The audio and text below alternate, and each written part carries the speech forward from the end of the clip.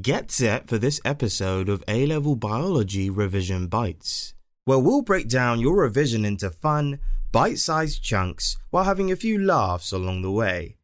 For more in-depth online learning, head on over to snaprevise.co.uk and see how our intelligent platform can transform your revision and help you score better grades with less stress. Here's the show.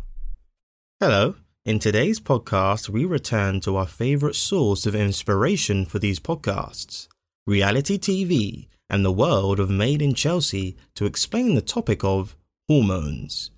Hormones are signalling molecules that are released into the blood. Through the circulatory system, they contact almost all cells in the body. However, only cells with the receptors for the hormone are affected. These are target cells. Translated into Chelsea dialect, that is, "Goodness Binky, have you laid your eyes on that absolute dreamboat of a human over there by the Pim's tent?" Now, let's look at target cells. These are cells in the body that have a specific receptor for a given hormone. Hormones are released by endocrine glands, which are found in the endocrine system. When I say found, never mention this to a reality TV star, or they might actually spend an afternoon looking for them behind the sofa. So, let's look at the endocrine system. This is a communication system that uses hormones as signaling molecules. Endocrine glands include the pancreas, pituitary gland, testes, and ovaries. Romantic, isn't it? There are two types of hormone, and they bring about their effects on target cells in different ways. First, peptide hormones. Peptide, or protein, hormones are made of amino acids. They are not soluble in the cell surface membrane and therefore cannot enter cells. This means they can only influence target cells by binding to receptors on the cell surface. Hormone binding causes the release of molecules inside the cell called second messengers. The second messengers then carry out the effect by switching the transcription of genes on or off by activating proteins. Then there are steroid hormones. Steroid hormones are formed from lipids. They are soluble in the cell surface membrane and therefore can enter cells.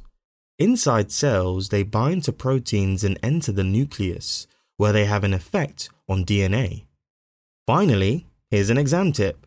Students sometimes mix up endocrine glands and exocrine glands in the exam. I mean the words, they don't actually bring the glands with them into the exam room. Remember, endocrine glands directly secrete hormones into the blood, and exocrine glands secrete substances such as enzymes into the ducts. Isn't romance a marvelous thing? Now remember to check out the revision guides, which have some useful diagrams you need to learn, and thanks for listening. That's it for today's episode of A-Level Biology Revision Bites.